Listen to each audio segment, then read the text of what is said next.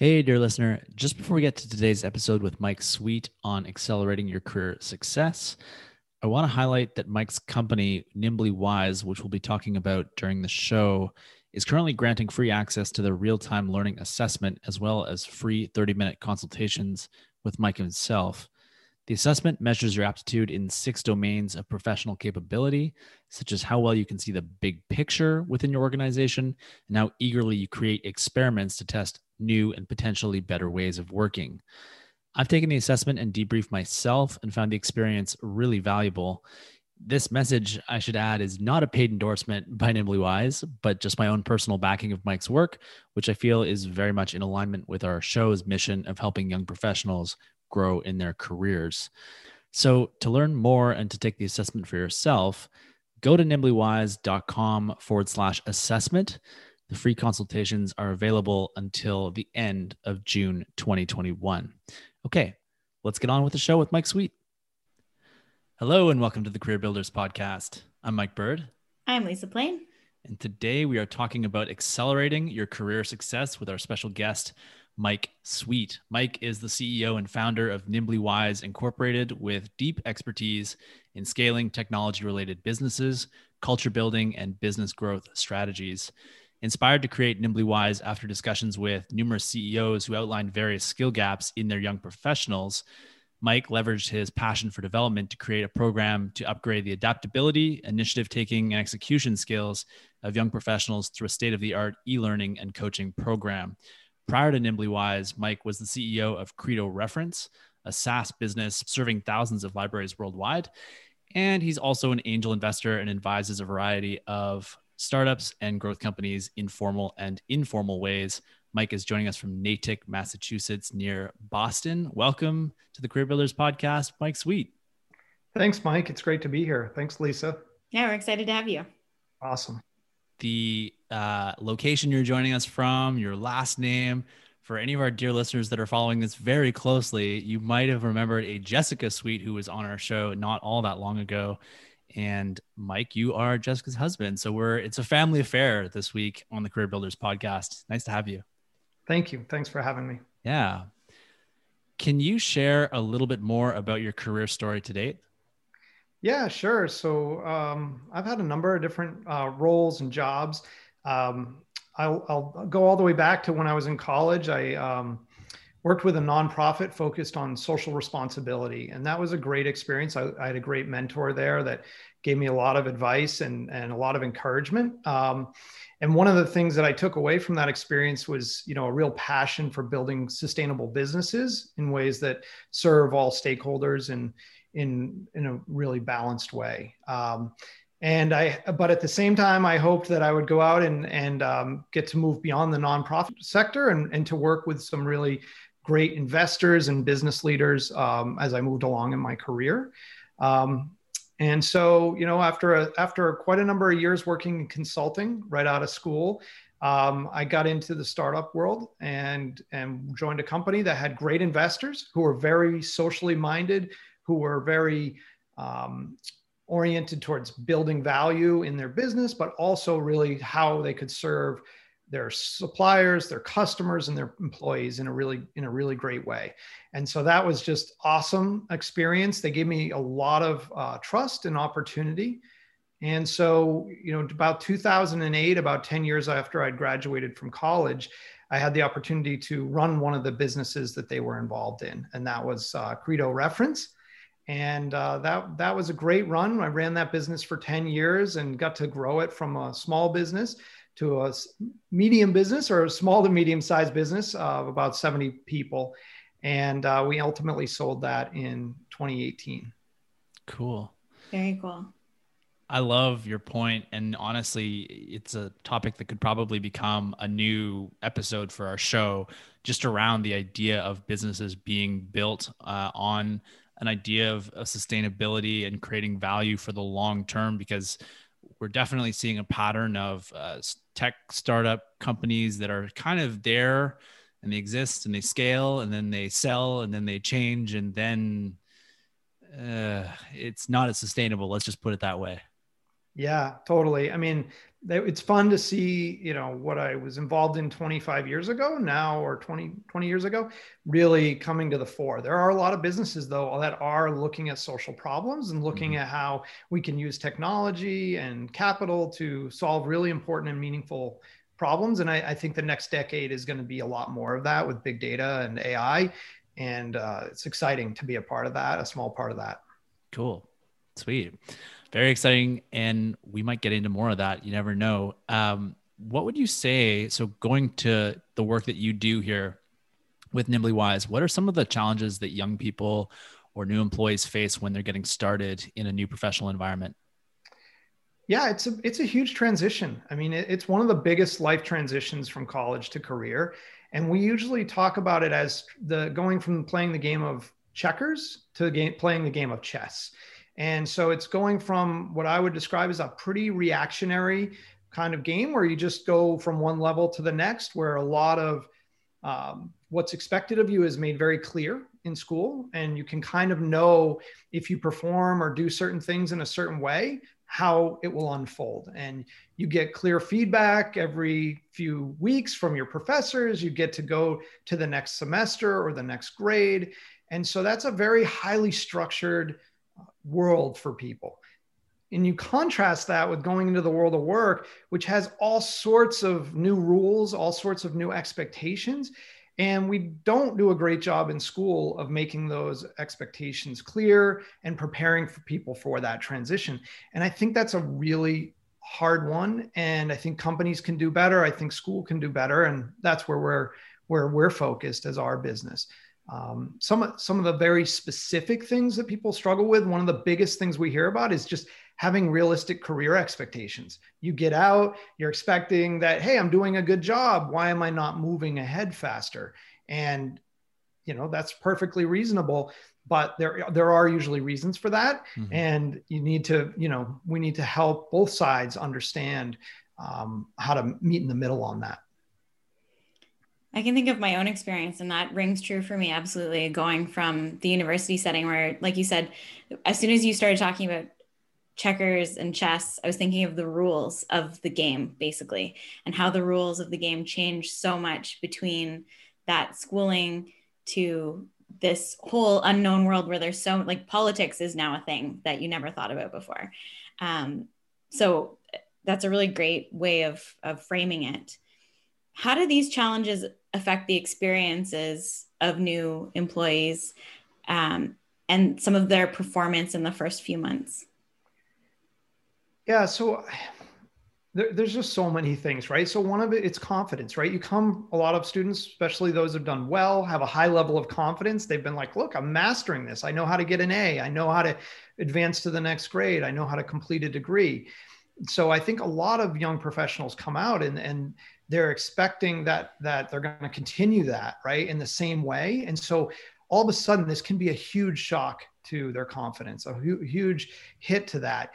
And that can really be a pretty big impact as they not only start out in the first few months, but then as they advance along, that can set them one way or another, depending on their manager, depending on the company they go into, depending on the culture of the business. There's just so much there that is foreign to them. You mentioned politics, right? They don't know how to play that game. They don't know why managers might be fighting across the business and why they might be caught in the middle. They just don't have any of that context to react to. So we just have to be really supportive of people as they make that transition and very intentional. And the reality is that, a couple decades ago, people they came in to somewhat routine work that was highly structured. They could sort of get their feet wet, learn the culture, learn the ropes. They would probably get bored in their role before they got overly challenged. And now they're expected to come in, hit the ground running, see the big picture and perform at high levels. And that's a high bar for people to reach. Yeah, totally. It's a big striking difference going from school to work for all the reasons you just mentioned. And I want to actually just kind of underline the point you made right at the start of that, where you said, what I heard was basically, as you start your career, you can either be going on a path that takes advantage of your skill set, allows you to grow, allows you to flourish, be surrounded by people who are leading you in a really healthy way. Or you could be somewhere else and maybe going down a path that is not allowing you to actually be the best that you can be, and how that compounds over time to either end up with you having a career that really is satisfying and fulfilling and all of sort of the big picture things we talk about, or not. So like, to me, that's kind of what's at stake here, which is a lot. Exactly. Right. I mean, you need to follow, we always talk about it when it was my last business. We'd always look at, well, what's this person passionate about? What are they good at? And what does the company need? And how can we keep those three things in balance so that we really drive engagement and inclusivity of as much of our talent as possible? And so, yeah, if you find an environment that isn't fulfilling you, that you're not clear on how you fit in and how you're going to be able to use your full potential, that can be demotivating. It can cause disengagement, and it can cause people to want to move to another company faster, rather than perhaps figuring out how to help manage that situation in a way that does speak to them more and does fully engage them, and where they can advance and build confidence and be successful. And Mike, you kind of alluded to this, but are there longer term challenges that people face? Like, if you don't get that successful start, we'll call it, because we're talking about success in this episode. If you get a start that's not quite as well structured, or it doesn't give you that same jumping off point, do you see this having a longer term impact on people's careers? Absolutely. So if you come out and you get a few wins and you feel some confidence and people recognize you as a high potential employee, it's like the same thing that happened in school. If you're funneled off and you're said, oh, you're a top student, it becomes a reinforcing or a self-fulfilling prophecy. And so that kind of confidence, it snowballs, right? And vice versa. If you go in and you're sort of overwhelmed and you don't really know how to get your bearings and you don't know how to navigate this new world, people will say, okay, well, you're going to be kind of a role player, and sort of that's a big difference. And so I really believe that when we work with people at this vulnerable stage, we can really connect with them in a way that can better unlock the potential of everybody. We can give them a more even playing field for that, so that they can live into their potential, so that they don't get sort of funneled off one way or the other, right? Because companies are about making money. They're going to look at where their perception of talent is, and they're going to invest in that talent. They're going to want to grow that talent. And we want to make sure that as many people as possible can get that investment and that support to reach their full potential. I love you mentioned this just a little bit, and maybe to just sort of add one more nuance to what's already a pretty cool discussion. Malcolm Gladwell wrote, among many of his books, one of them, Outliers, talking about how elite hockey players, a lot of them are sort of disproportionately coming from the folks who were born in the first 3 months of the year. And they would go on to become the people who were the oldest of their cohort, would go on to receive the best opportunities, be part of the best teams, receive the best coaching, travel to the best tournaments, and develop eventually into the better players. And it meant that the other, 3/4 of people who were not born in those early months of the year, just that's how hockey's structured, would not benefit from those same kinds of opportunities. So I'm hearing that there's also sort of like how do we make the world a little bit more equitable in terms of this, creating this opportunity for people to get the most out of themselves, which I think is really cool. Yeah. I mean, that research is so fascinating and so stunning to all of us. Like, we read it and we're like, what? Like at 5 years old, 3 months, 4 months development is a huge advantage, right? 5 years old, you've only been alive for 60 months. If you're 3, 4, 6 months ahead, you're 10% ahead, right? And that can be, you can be an inch or two taller, 5 pounds heavier. And we know this about Canada, right? And the way the leagues work, that can then really accelerate your success in hockey and lead to disproportionality in the NHL success at the end of the day. And it's exactly the same thing, right? So we've spent a lot of time in the world trying to make access to education, especially higher education. We've tried to make that more equitable. We've tried to make that in a way that people with non-traditional backgrounds are getting access to higher education at a better rate And now we've also invested to make sure there's services to make sure that they succeed at an equal rate or closer to an equal rate, because that's the next step.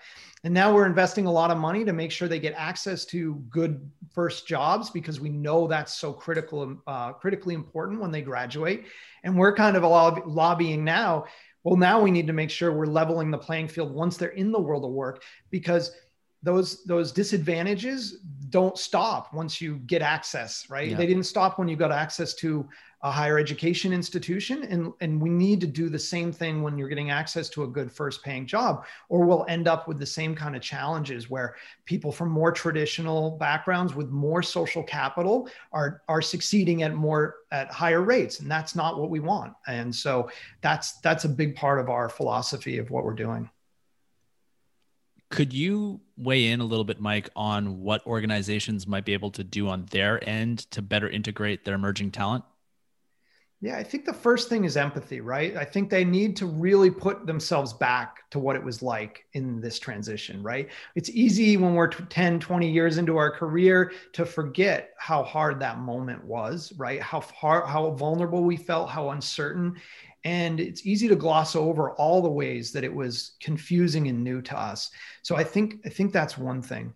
Number two, I think making sure that, and this is really hard. Like I understand what it is like to drive results in a business. So I don't want to underestimate this and overly simplify it, but making the environment feel safe to be vulnerable, to take risks, to experiment and fail. Like that's really important, but really hard.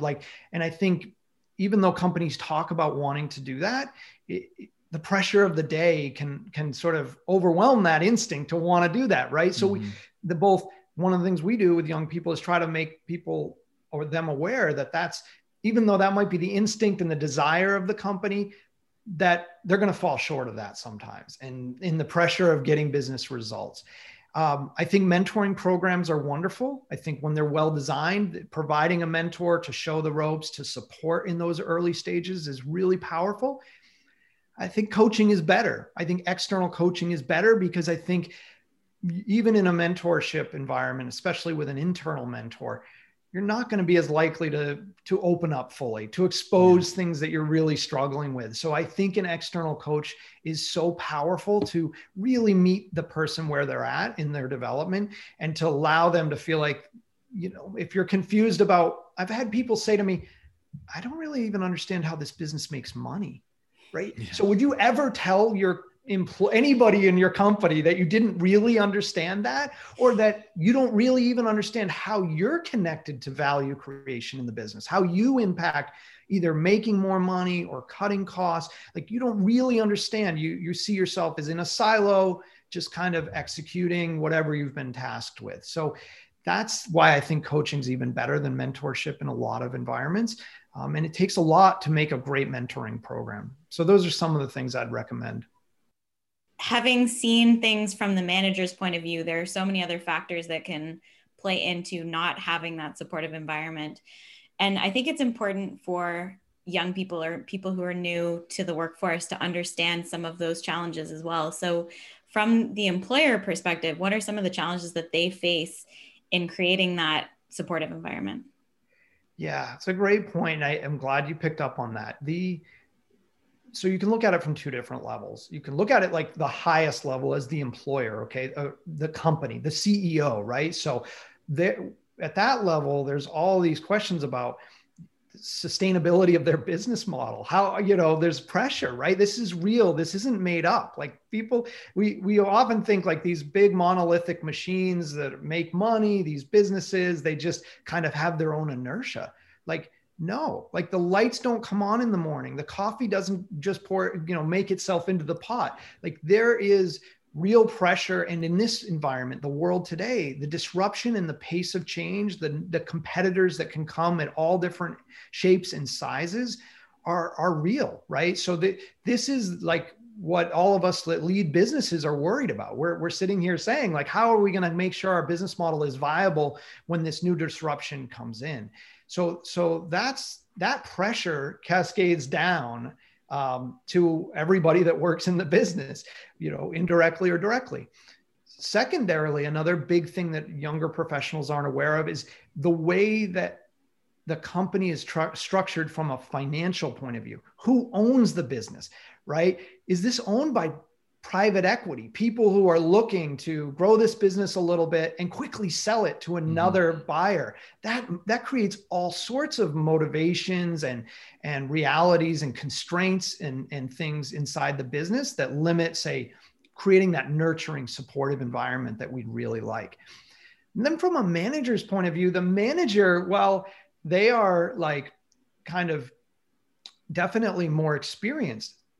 They're facing the same kinds of uncertainties and pressures that a young professional is facing. They don't know what's coming next. They're trying to figure out how to add value and move to where the business needs them to be. And so they're under the same pressure. Unlike, let's say, a teacher, right? A professor has a pretty structured, I know COVID aside, that's created a lot of disruption in higher education, but they have a pretty formulaic way that they go about their lives. They show up, they teach something relatively similar to what they've taught before. And yet a manager deals with all sorts of unidentified flying objects, all sorts of new things that pop in that they have to adapt to. So this idea that they have a lot of power and control and they can just they should be nicer or more supportive, they're dealing with a lot of the same anxiety and stress. And I think it's harder for young people to realize or acknowledge that because they sort of have used to seeing people in hierarchy as having all the answers and all the power, and that they can just sort of do what they want. That is not what managers and businesses experience. I have a follow-up question to that around the different types of businesses, because you mentioned, big monolithic companies that have those sort of bigger structures. And then we've also talked about startups. Do you see a big difference between those two types of companies in how they approach this? It's a great question. I think there's a lot of pressure in both environments. There is more inertia in bigger environments because like the business has bigger customer base, they have more established products, they've been around for a lot longer. But at the same time, perhaps the stakes are even higher as they face disruption, right? Now they have a lot to lose, so to speak. I think more and more, there's a lot of similarities. There's expectation of continuous innovation. There's expectation of figuring out how to add new value. There's pressure coming from a lot of different places. I think sometimes the bigger companies can be more political. There can be more emphasis on protecting turf and thinking that you're somehow winning by just, controlling more resources rather than just truly adding more value. Whereas in a startup, it's very clear if we're not moving the needle and you're not part of that in terms of the business success, it becomes more visible more quickly often. And sort of there's less room for politics and posturing. But I think there's still a lot of pressure in all environments. And I think that's the part that maybe some young professionals don't feel or don't understand as well, where that comes from, that's a reality because they're feeling so vulnerable and unsure. It's hard to realize that pervades the entire business. For sure. And so my second point there was just sort of to close that off in that this is a great way of framing the fact that employees and new employees are sort of given permission to take their own ownership, which I think we're going to get into with some of our next questions. Yeah. Cool. Very exciting. Let's talk about, speaking of all of this and a little bit more about your company, Nimbly Wise. So you help young professionals integrate faster into their workplace. How exactly would you say you go about doing that? Yeah, so we pick up basically where onboarding typically stops, right? So onboarding, maybe the first 30, 60, 90 days. If you're lucky, you have a good sort of training program to sort of understand your role, understand the business, understand the culture a bit. But we basically pick up at that point. We want to pick up after you have some familiarity, maybe after you're through the honeymoon phase of the business. And we want to really meet you wherever you're at. So we want to connect with you, understand where you're struggling. Is it a relationship with your manager? Is it understanding how growth is going to work in the business? Is it understanding how to present ideas in a way that others might be receptive to them and can act on them? Whatever you're challenged with, right? We don't make any assumptions that every young professional is challenged by the same thing in this transition. And we assume that every employee faces a different, context in terms of their manager, the company culture, the industry that they're in. So there's just a lot that they need to learn in that. So our first thing is making a connection with them. Then the second thing is helping affect or impact a mindset shift. So going from thinking about playing the game as checkers to more chess, thinking about strategy and thinking about how do you pick your head up and start to get a bigger picture of the organization, take more ownership of your career, right? Think about how am I going to do that rather than the company is going to give me career pathways and make it clear and give me clear guidance on timelines and promotions and how all that works and getting feedback. We really try to help people develop what we call a real-time learning mindset, a mindset that it's on them to go and investigate these things, explore these things, and try to piece together this puzzle, this Rubik's Cube, if you will, so that they can really meet their own career goals and be more successful in that environment. Sounds like a mini MBA. It is. We really do try to, the way it's structured is it's a 6-month program. It has an e-learning component, but the real richness is in the group workshops where we're bringing together young professionals, exploring this concept of real-time learning, helping them understand why it's important, and then exposing them to the habits that we think are essential to your ability to learn in real time. And then once you've kind of got that grounding through the group workshops, we're then giving you an individual coach that really helps make sure that's solidified and that you can grow and develop and practice this, building this muscle, experiment with it, take different learning opportunities, whatever you're challenged by, wherever you are in your role. We want to meet you right there and help you see how real-time learning can be applied. And over time, through that coaching, we want to make sure that you're building that muscle so that you can transfer that and use that as you grow further along in your career. Wow. It's fascinating.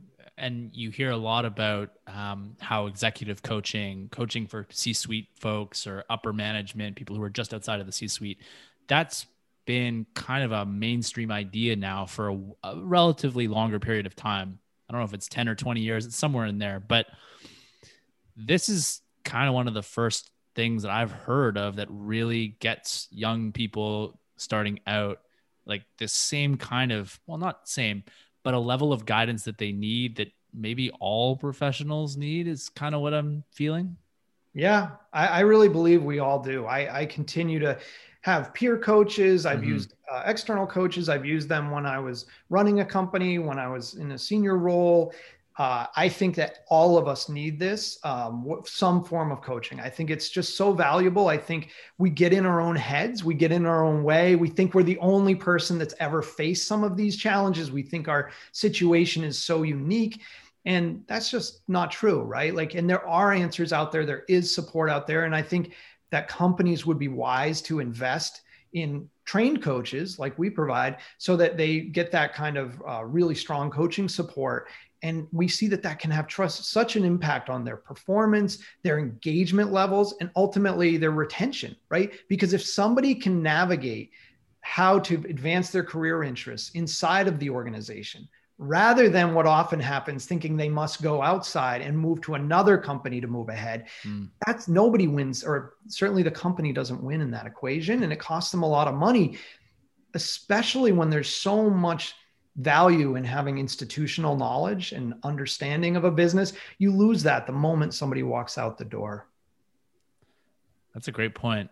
I'm curious to know, hypothetical situation here, Mike. I'm back in my early 20s, right? I blink and magically I've shed 10 years or something, and what a dream.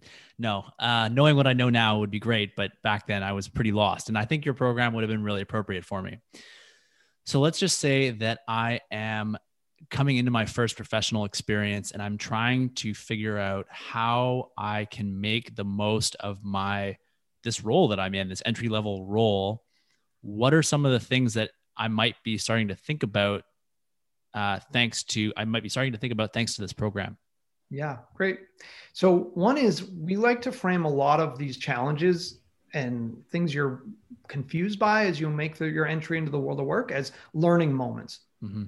And that they're completely normal, right? We want to pretend that somehow at some point we've mastered life, mastered career. We have all the skills, everything we've seen before, and we're comfortable and we can just do it expertly. Just isn't going to happen, right? Like, that's just not the way it is. And so what happens when we have that expectation of ourselves is we get nervous when we're in those learning moments, right? We're like, oh, geez, like we're like, wow, I feel vulnerable. I feel exposed. So just kind of normalizing that the uncertainty and the confusion that you have is unfortunately it's normal, but unfortunately you're going to stay there, right? And no matter what it is, as you move up, first-time manager, you're going to be challenged by that. And you're going to be in those situations where you're just not sure what to do. And so the other side of it is, don't wait until you find the perfect answer to move forward with a little bit of further information gathering. How can I go out, try something to kind of move me a little bit forward, rather than hang out and wait till I have the perfect answer? Because that perfect answer is probably not going to come to you. And so we don't tell people, oh, here's how you exactly should talk to your manager that you're having trouble communicating with. We encourage you to explore different perspectives on other people's experience working with their manager. Every manager is different. Some like direct communication, some like subtlety, some like email preparation, some like you to kind of catch them at the end of the day. Some would shoot you if you come in at the end of the day because they want to leave, right? So there's like, you have to figure that out. That's a navigating. So we're going to help you through that. I think that another like huge outcome of this program that people are kind of benefiting from is like, one concept that many of us don't learn for a while is like how to manage up. Like the idea of managing up, like it's so foreign. Like at school, it was like, no, I'm going to manage up. Like the professor, the teacher, they tell me what to do. They give me my assignments. They give me feedback. We just keep going through this sort of dance together. It's very, very sort of predictable and clear. But managing up, like, how do I understand what's important to my manager? How do I understand what they're worried about, what she's worried about, the pressure that she or he is under? Like, this is really so new, right? And you don't know how to probe for this. You don't even know where to start, right? You don't know, you've never been in their role. So how do you know what it would be like to be in their role? So as our coaches kind of just continue to help somebody develop that situational awareness, lean into that uncertainty so that they can start to mirror their behavior, mirror their activities to better align with what's important to their manager. That's a whole new ballgame. That's a whole new skill set. And that's not something that we develop in an afternoon session. We're like, oh, here's managing up, now go do it, right? That's a lot of work. And in fact, a great article just came out from IBM showing that it used to take a couple of days to train on a lot of the skills that were missing in young professionals because they were technical in nature. Now it can take 11 times as long because this kind of a skill is very personal, very kind of challenging. It needs practice, it needs reassurance, it needs support. And that's very different than learning a technical skill that you go on to apply. And also just having the permission to do that. Like a lot of times when you're in that role for the first time, you think, am I supposed to be doing this? Am I supposed to be managing my manager? What if I'm doing this wrong? So that makes so much sense. Yeah. I mean, that's it, right? We're sort of trying to help. Oftentimes we talk about unpacking for a young professional, like what's about their skills that they need to grow with, what's about their unique manager and the good or bad, or the things that they might not do so well. And we can offer that perspective, having seen a lot of manager employee dynamics, and what's unique to the culture and the company. Like, okay, this is just that company. That's the way it is. It's a very old guard company, or it's a very sort of innovative, flat organization. Those make a huge difference to how you approach that. And I think it's unwise to tell somebody to just like, go watch a video and now you'll know how to do that. That's there's a lot of subtlety there. Yeah, that seems a little bit short-sighted. So I appreciate the fact that there is a lot of nuance and complexity. And yeah, just again, the problem you just described of like, how do I manage? How do I boss my boss? That was what was being said in the organization that I started my career in. Took me 7 or 8 years before I really had some real feel for it, and wish I could have had that figured out a lot sooner. So I can empathize with those folks who could really benefit from this. So is there anything else that you'd want to add in terms of helping our dear listener understand the concept of real-time learning? Yeah, I think sometimes maybe it's really easy to grasp what real-time learning is when we think about it in terms of real-time versus traditional learning. So in traditional learning, we're waiting for somebody to tell us when we're in that learning moment. Hey, we're now in a new course at school. Here's what we're going to learn. And then we're waiting for them to tell us how we're going to learn it. Here's the syllabus. Here's the textbook. Here's when we're going to be tested on it. Here's all of the structure that you can expect and manage, and you can organize your work. And so there's a lot of clarity and sort of intentionality that you can expect from that. But then in real-time learning, you have to accept, no, I've got to be on offense. I've got to be looking for those moments that are where I'm not really sure what the heck's going on. And then I've got to be developing my own scaffold plan for how I'm going to investigate that, how I'm going to run this question that I have to the ground, right? Am I going to go out and ask my colleagues for more information so I can understand it better? Am I going to run an experiment of some sort, right? Am I going to try something and see how it works? Sometimes young professionals have said to us like, hey, I'm not a scientist. I don't run experiments. And, we have to say, no, everybody's a scientist in that sense. We're all running experiments. We're all trying to gather more information and fill in our picture, our puzzle that's incomplete about what to do and how to move forward. The other way that real-time learning and traditional learning are different is traditional learning, somebody else tells you what skills you need to learn in a work environment. Whereas a real-time learner can begin to understand and anticipate what's coming, right? So they're more aware of industry trends. They're thinking about occupations and what skills are becoming more important. And they're advancing their learning agenda in conjunction with the company. I mean, sometimes independent, right? They recognize the company isn't doing a lot of learning and development for them. So they have to take more ownership of that. And the third way that a real-time learner is different is that they're able, when they face failed experiments, when they try something and it doesn't work out, they dust themselves off. They recognize that as just a normal part of the learning process. They don't see it as a moral failing, as some larger thing. They just see it as like, you know what?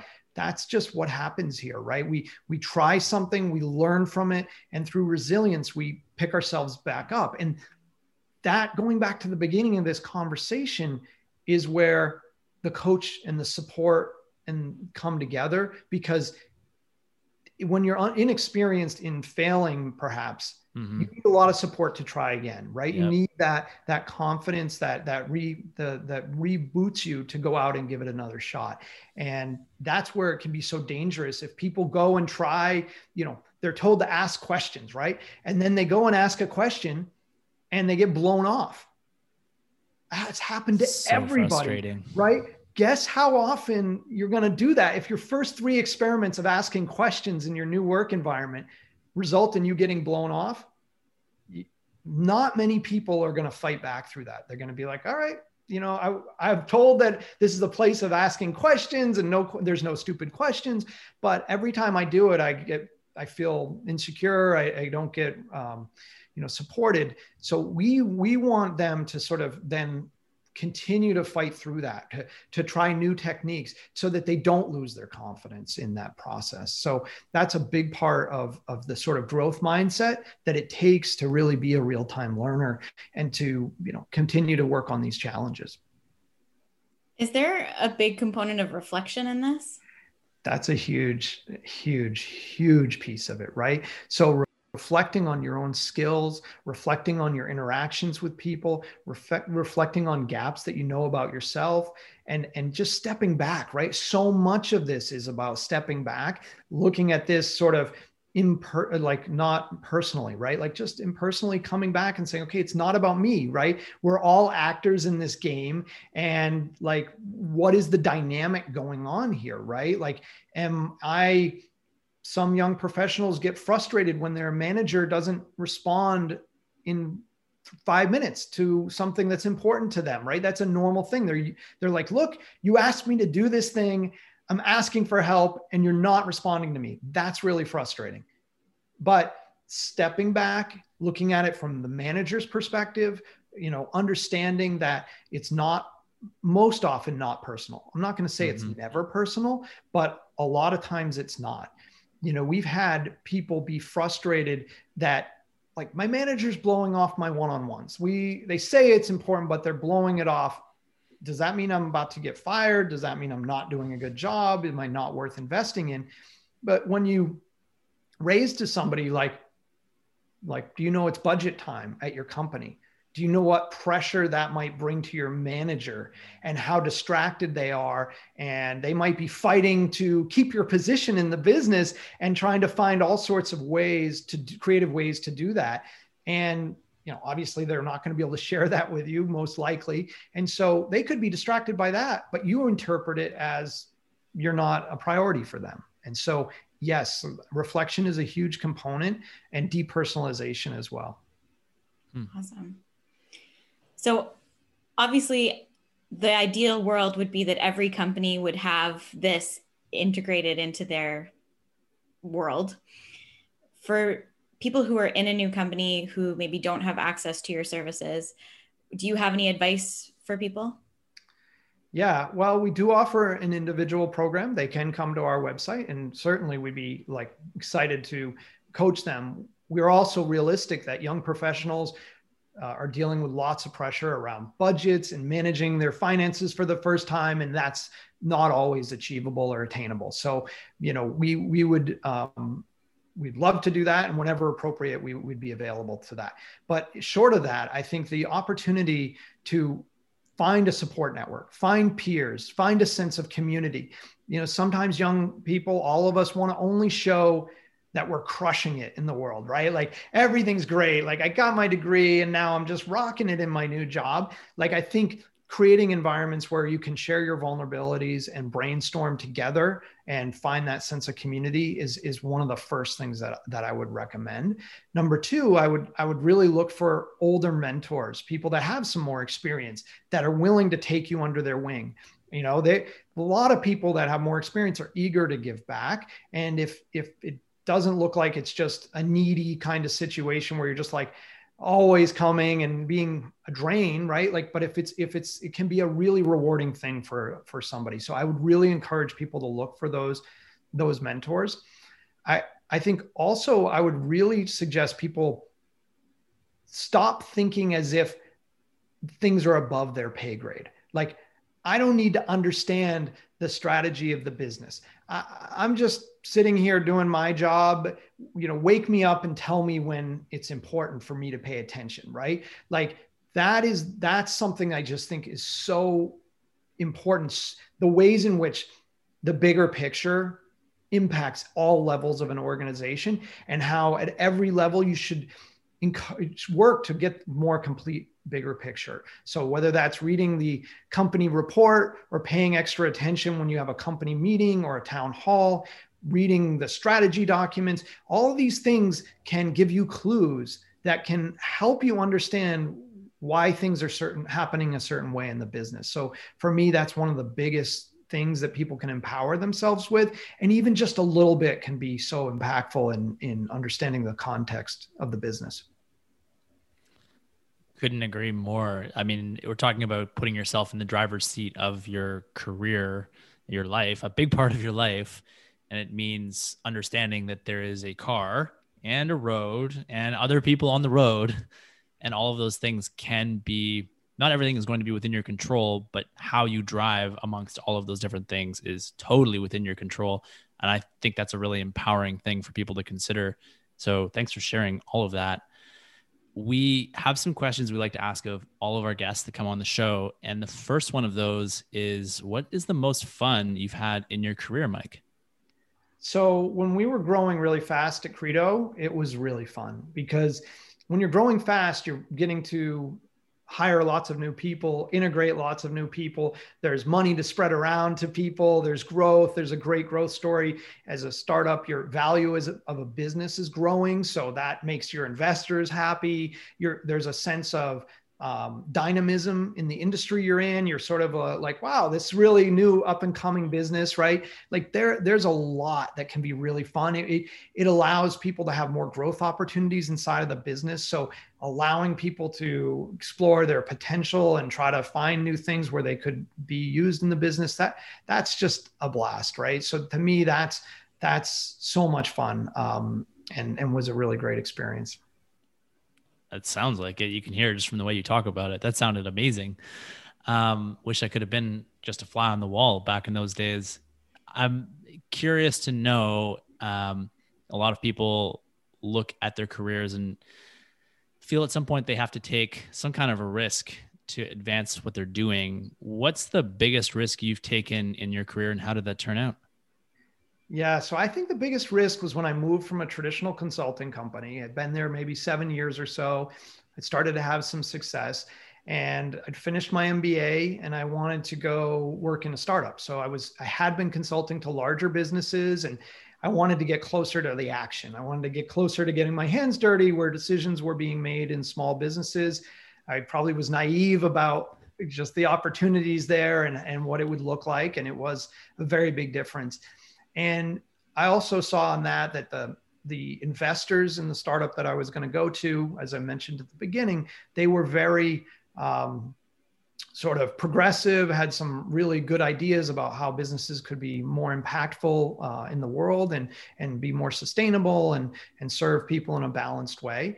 And so knowing that I wanted to kind of move in that direction, I gave up a pretty stable, high growth potential role.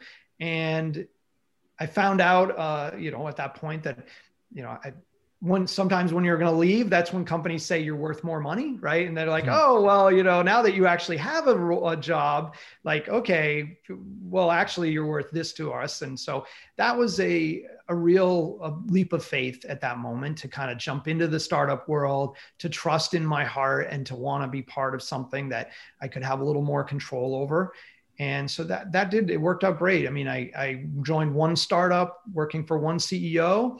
And then quickly within a year, I was working part-time at that company, as well as one of the investors' portfolio companies. And so I got some real world trial by fire, some experience of being in multiple startups. And it connected me with these investors that I continue to work today with and that are invested in Nimbly Wise. And so that has been a great journey. And but it was a very thoughtful decision. I knew I wanted to have a family at that time, and so to take that risk was a big leap of faith.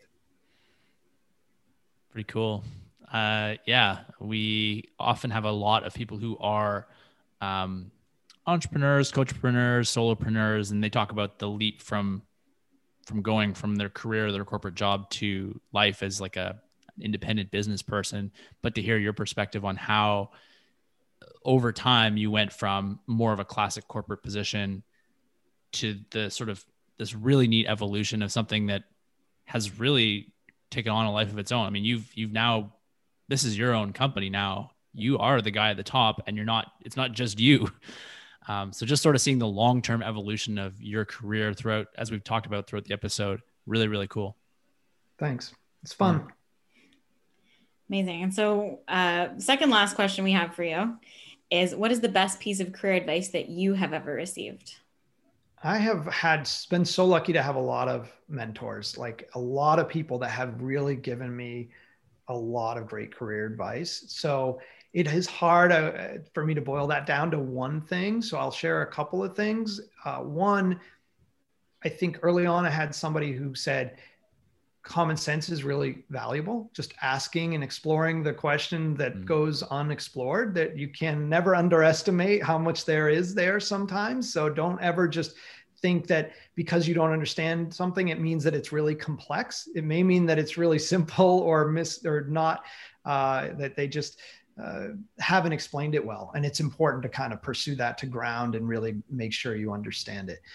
So that's a really important thing. I had another manager who would always talk about simplifying things, and sometimes you would call it dumbing it down, right? It's easy to take ideas, and especially as a leader, make them overly complicated and not make sure you're really connecting and communicating with people, and therefore losing them, right? Like no one wants to sit up and present and talk big language and then everybody walks away and nobody has any idea what you were talking about.